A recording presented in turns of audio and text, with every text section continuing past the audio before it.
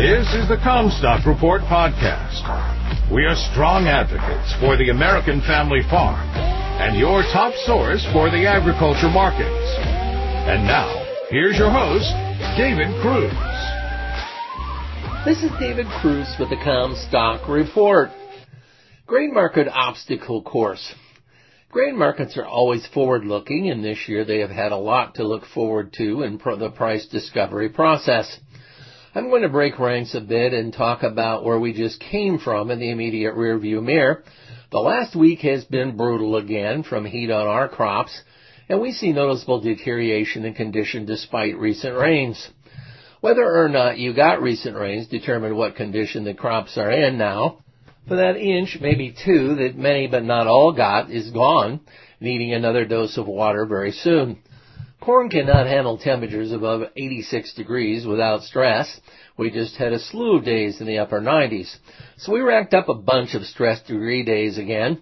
Unevenness is starting to become very apparent as some crops have literally stopped growing for lack of moisture.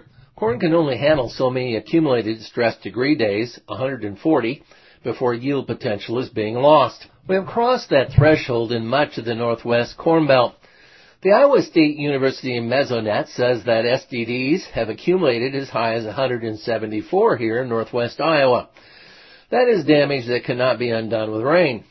South Dakota reports SDDs a little differently. As of July 5th, the entire state had an average of 128 stress degree days.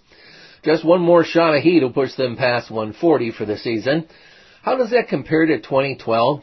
Iowa State University climatologist wrote a piece for the IMC News July 3, 2012. He noted, water stress begins at 86 degrees Fahrenheit, according to 10-year-old research on corn in the Midwest. This is better stated. At temperatures of 86 degrees Fahrenheit, corn plants reach incipient water stress more than 50% of the time, unquote. Naturally, this does not apply to irrigated crops, and specifically it applies to non-irrigated corn in the Midwest. In a year with ideal moisture, a perfectly healthy corn plant in prime soil does not begin to experience water stress until temperatures exceed 92 degrees Fahrenheit, and perhaps not then if humidity is high.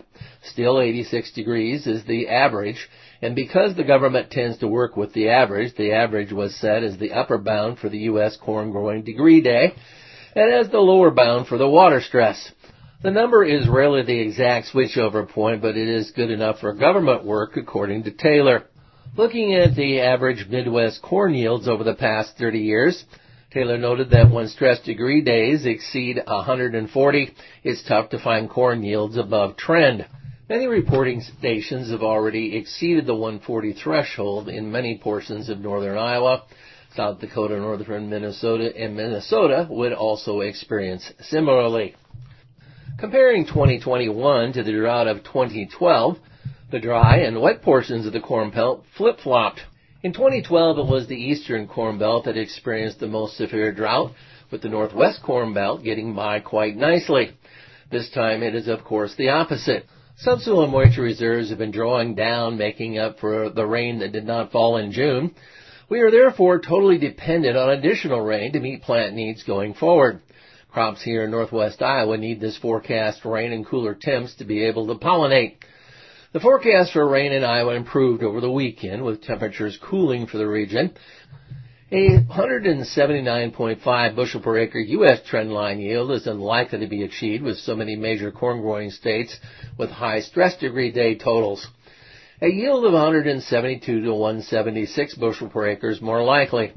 Using USDA's updated estimate for harvested corn acres of 84.5 million acres, that is a potential reduction of 295 to 633 million bushel from 2021 U.S. production. Ag Rural now estimates Brazil's corn crop is 85.3 million metric ton. That's a big fall from the 109 million metric ton the USDA estimated they would produce in April. That's another 933 million bushel loss. There is potential here for significant decline in the global corn supply. How much of this picture USDA factors into the upcoming July WASDE report next week is to be seen. USDA tends to be conservative, but eventually gets to where reality lies. It took them until the January annual production report this year to factor in some of what we knew about the crop last August. The market is now overreaching the current favorable forecast. You've been listening to the Comstock Report. For more information on marketing services, contact us at Comstock.com or call 712-227-1110. For a more complete version of the Comstock Report with hedging strategies and trade recommendations, subscribe on our website at Comstock.com or reach out to one of our risk management specialists about how we can help you protect your profits.